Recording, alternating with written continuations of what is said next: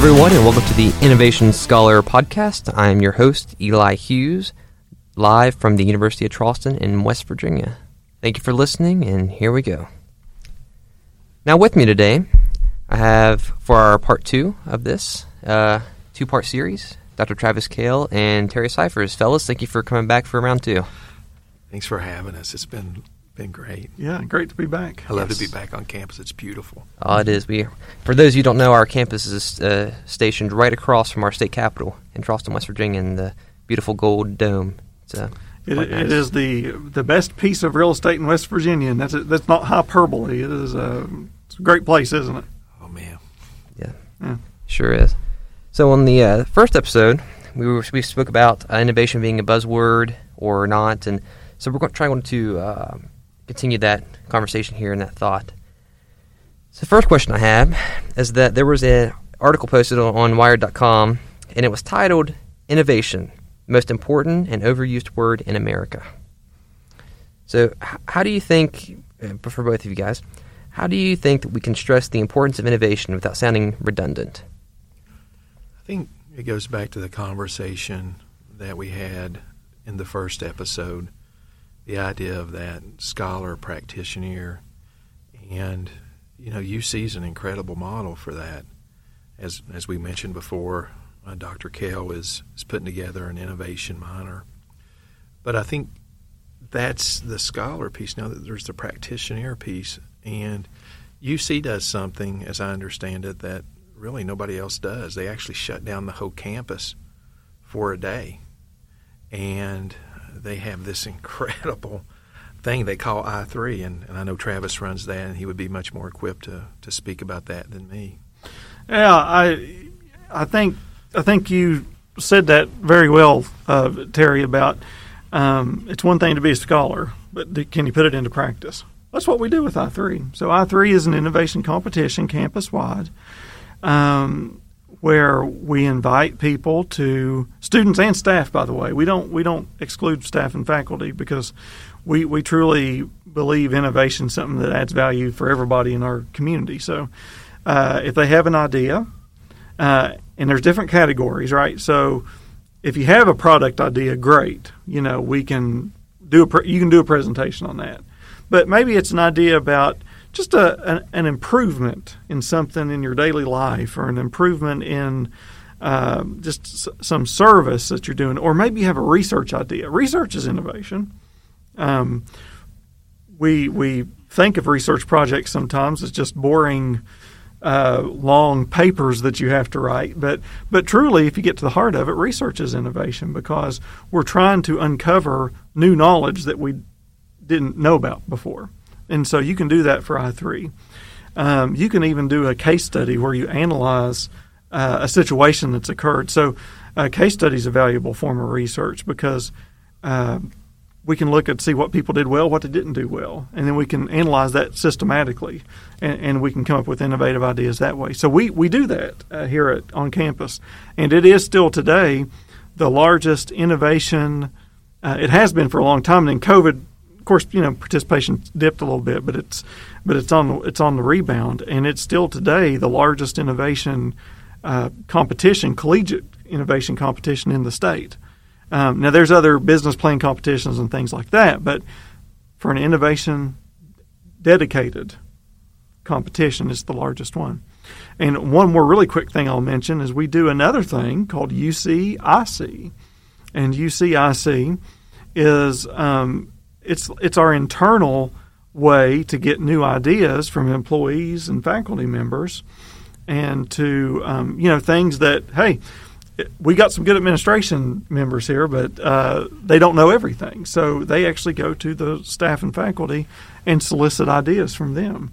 And so that UCIC is our internal innovation process that we actually use to find out new programs, new things that we can add for this campus. I think what's interesting about what Travis has mentioned, there was a book written, I think it was early 90s, don't hold me to that, by Mark Casson called Entrepreneurship Theory. And Casson said something just absolutely fascinating. He said, really, when you think about competitive advantage comes from information. Okay. Okay, that makes sense. And if you think about that, that's really kind of where innovation comes from, is from information as well. Then Casson really poses this question that really every organization should start to think about. And the question is, what structures, organizational structures, do you have in place to uncover new information? Right? And you start thinking about that. That's profound.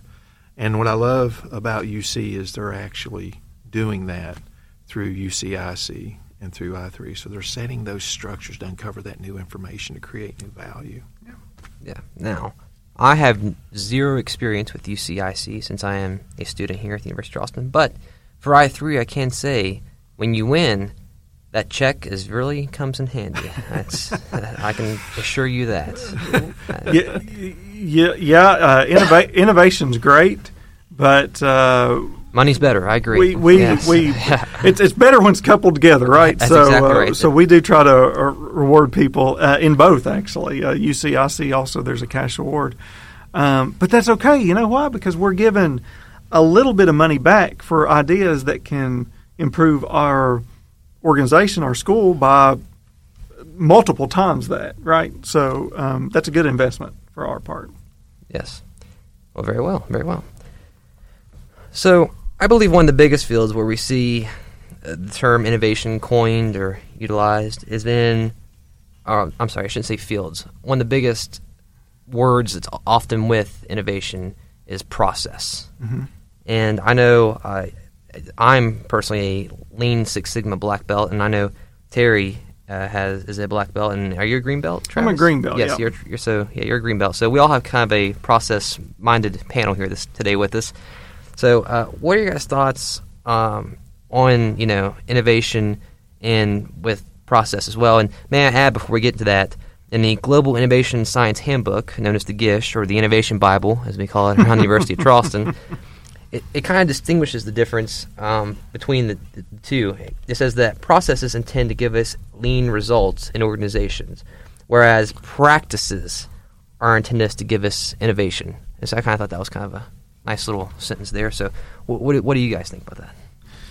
Well, I think going back to the first episode, Terry said definitions matter, and they do. Now, with that said, they're really splitting hairs here with this process versus practice distinction. Innovation. I mean, they're drawing a distinction between an actual process, like a way of doing something within the organization, where practice is more of like a skill type of thing, an ability. So, like I say, it's sort of splitting hairs here, but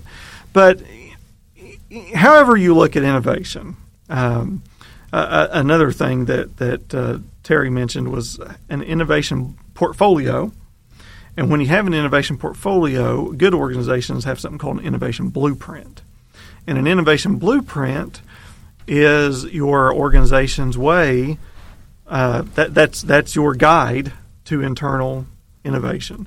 If you don't have a blueprint, an innovation blueprint, or a plan, whatever you call it, an innovation plan, innovation blueprint, whatever terminology, if you don't have a plan for it, and you just expect ideas to fall out of the sky, they're not going to. And because, let's think about it. Let's say a cashier, let's say, who's working for a restaurant. They might have a great idea because they're on the cash register every day. They know how they could do something a lot quicker. And we all know in fast food that speed is everything, right? The quicker you can get that food out, the more money you can make. Well, that cashier is on the cash register. They might have some great ideas about how to improve the process. But if you don't have a plan, like if they don't have an outlet to submit those ideas to their manager, and the manager can't relay those to people higher up than him, that idea is never going to go anywhere. And so you have to have a practice, a plan, a blueprint, whatever you want to call it, in order to make sure that innovation actually happens. Yeah, very well. I think oftentimes you do find innovation with process. I think you oftentimes find it with invention as well, or product development. And I think what you really have to be careful about when it comes to innovation is looking at innovation sort of from a siloed approach. And I think oftentimes that's what happens. I think stepping back and thinking through, well, where does innovation really happen? As I mentioned, Kahle, 10 types of innovation, or the definition from U.S. Commerce Advisory Panel. That broader perspective of innovation, I think, makes for a more robust conversation for the organization. And I think what you have to really be careful with, and I think organizations are notorious for it. Matter of fact, I know they are. It's siloing. Everybody's trying to fight that, right? So it takes the leadership to ask those questions. You know, how do we look at innovation holistically, and how do we move innovation forward holistically? And I think that's why those innovation portfolios become so important. Right. It's very well said.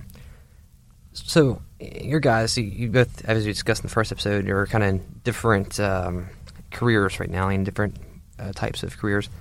Terry's more on the financial planning side, and you're obviously working in higher ed at this point.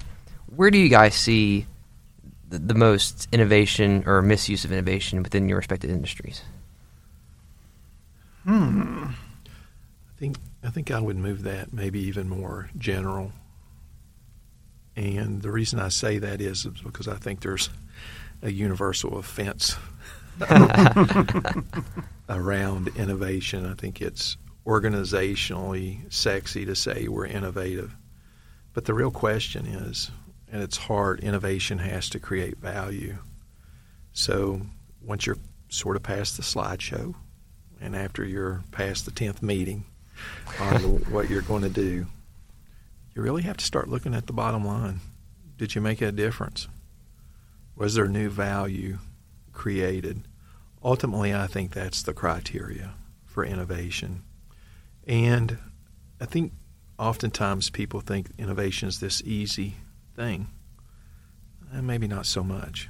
Right? I would venture to say there's a lot more failures than successes, and that's okay. But as a species, we've been innovating since day one. And I think we'll continue to do that in various capacities. And what always amazes me is the types of innovation that are starting to come, everything from very simple to more complex. And as both of you gentlemen know, the artificial intelligence is real. Mm-hmm. That's going to displace a lot of folks. And so you have to sort of be forward-thinking around that. Especially, I would say, as a student, I've got a few more years of life than you do, Eli. And so I'm closer to the end of my working career than the beginning. But I would start to think about those things. And it's almost like starting to play chess instead of checkers, right? Yes, it is. Yeah.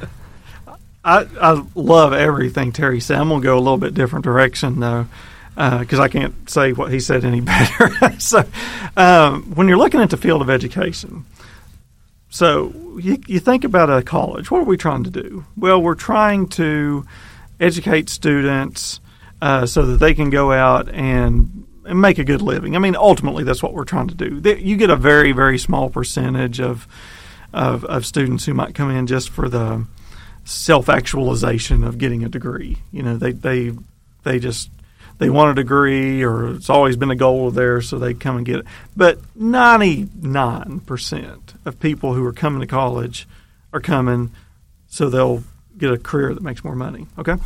Well, what we try to do then on the college side is we try to get degree programs that are going to attract people and that match the available jobs that are out there. But your initial question was what's the how's innovation misused? Well, what happens sometimes, a lot of times, in institutions of higher ed. Now, I mean, I'm talking from the community colleges, the trade schools, all the way through doctoral granting institutions, is a lot of times as they try to look at what's going on in the economy to see what the popular jobs are going to be, what's the hot jobs going to be. Okay, well, we know that computer programmers are going to, the job outlook looks great for the next 10 years, so we need to go back and build a program that's going to match that. Okay, it's a noble idea. Problem is in higher ed is it takes a long time to get a program off the ground. Could easily take 2 years start to finish, sometimes longer. So where innovation is, I wouldn't say, maybe misused isn't the word, but where it's not leveraged in the right way in higher ed, is that we're always behind the 8 ball. I mean, by the time we get a program in computer programming, well, now there's another hot new job that's going to come out. So I think what we need to do in higher ed is do a little bit better job of forecasting the future. Not, what's the old Wayne Gretzky quote? He skates to where the puck's going to be, not to where it's at. That's what we got to do in higher ed.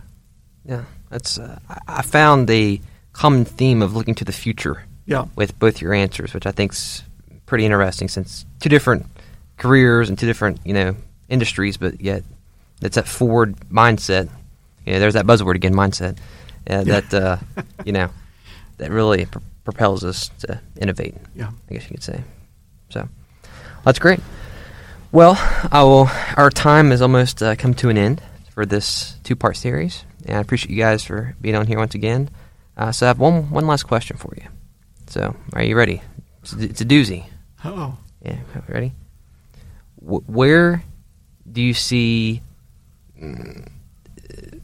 innovation taking us within the next decade, the 2020s? Where do you see it going?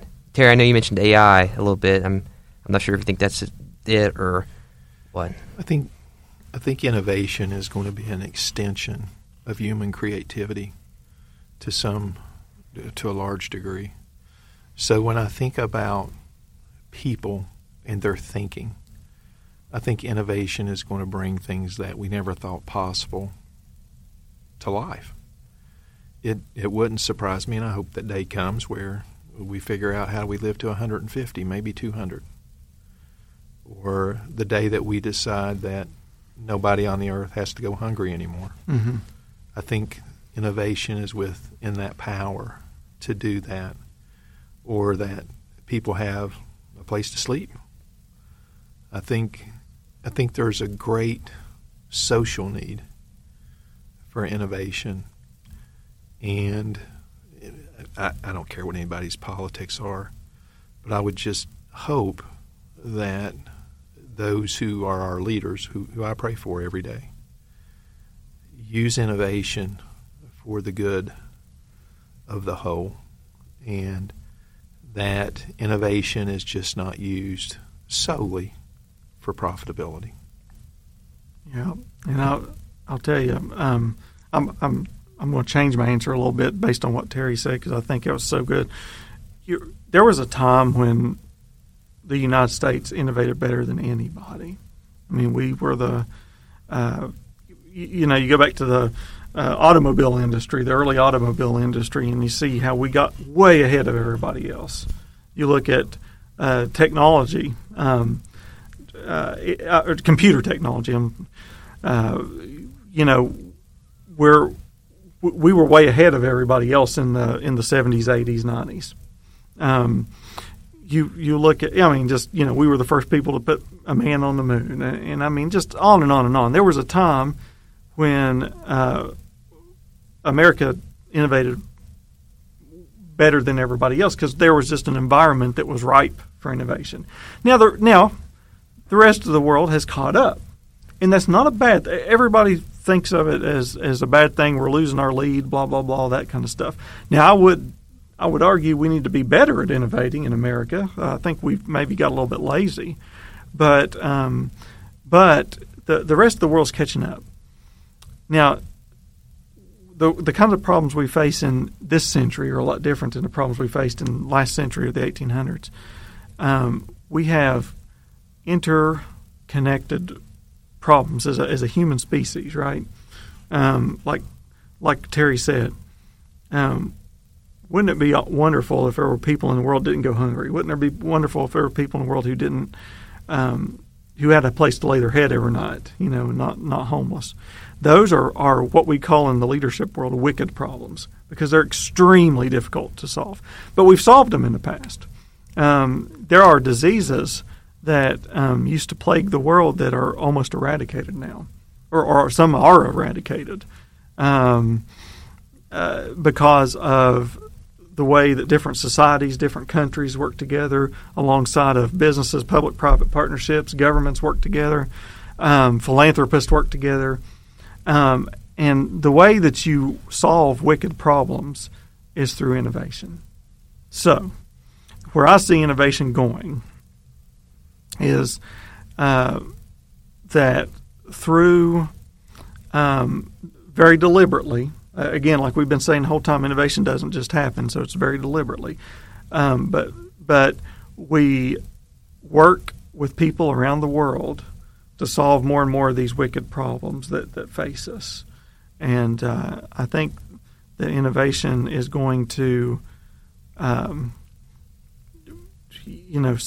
was going to say I think innovation is going to save the human race. I don't think that wasn't exactly what I wanted to say, but I think innovation is going to make life a lot better as we move forward. And without it, we're just going to be stuck. Yeah, I agree. Well, thank you guys. That was great episode. That was great thoughts. And again, I appreciate you both coming on. And I guess, Terry, this is now your third episode. Third? So you're in the span of a few episodes, you've become the most. And Travis, you're in second place now with your second episode. Well, let me say one more thing for Terry. Back when we had back at my first stint at UC, when we had the UConnect Career Development podcast, Terry was on that one too. So I mean, he's a professional over interviewer. And over again. Yeah. Nice. Well, everyone, thank you for listening to the Innovation Scholar podcast. I'm your host, Eli Hughes, signing off.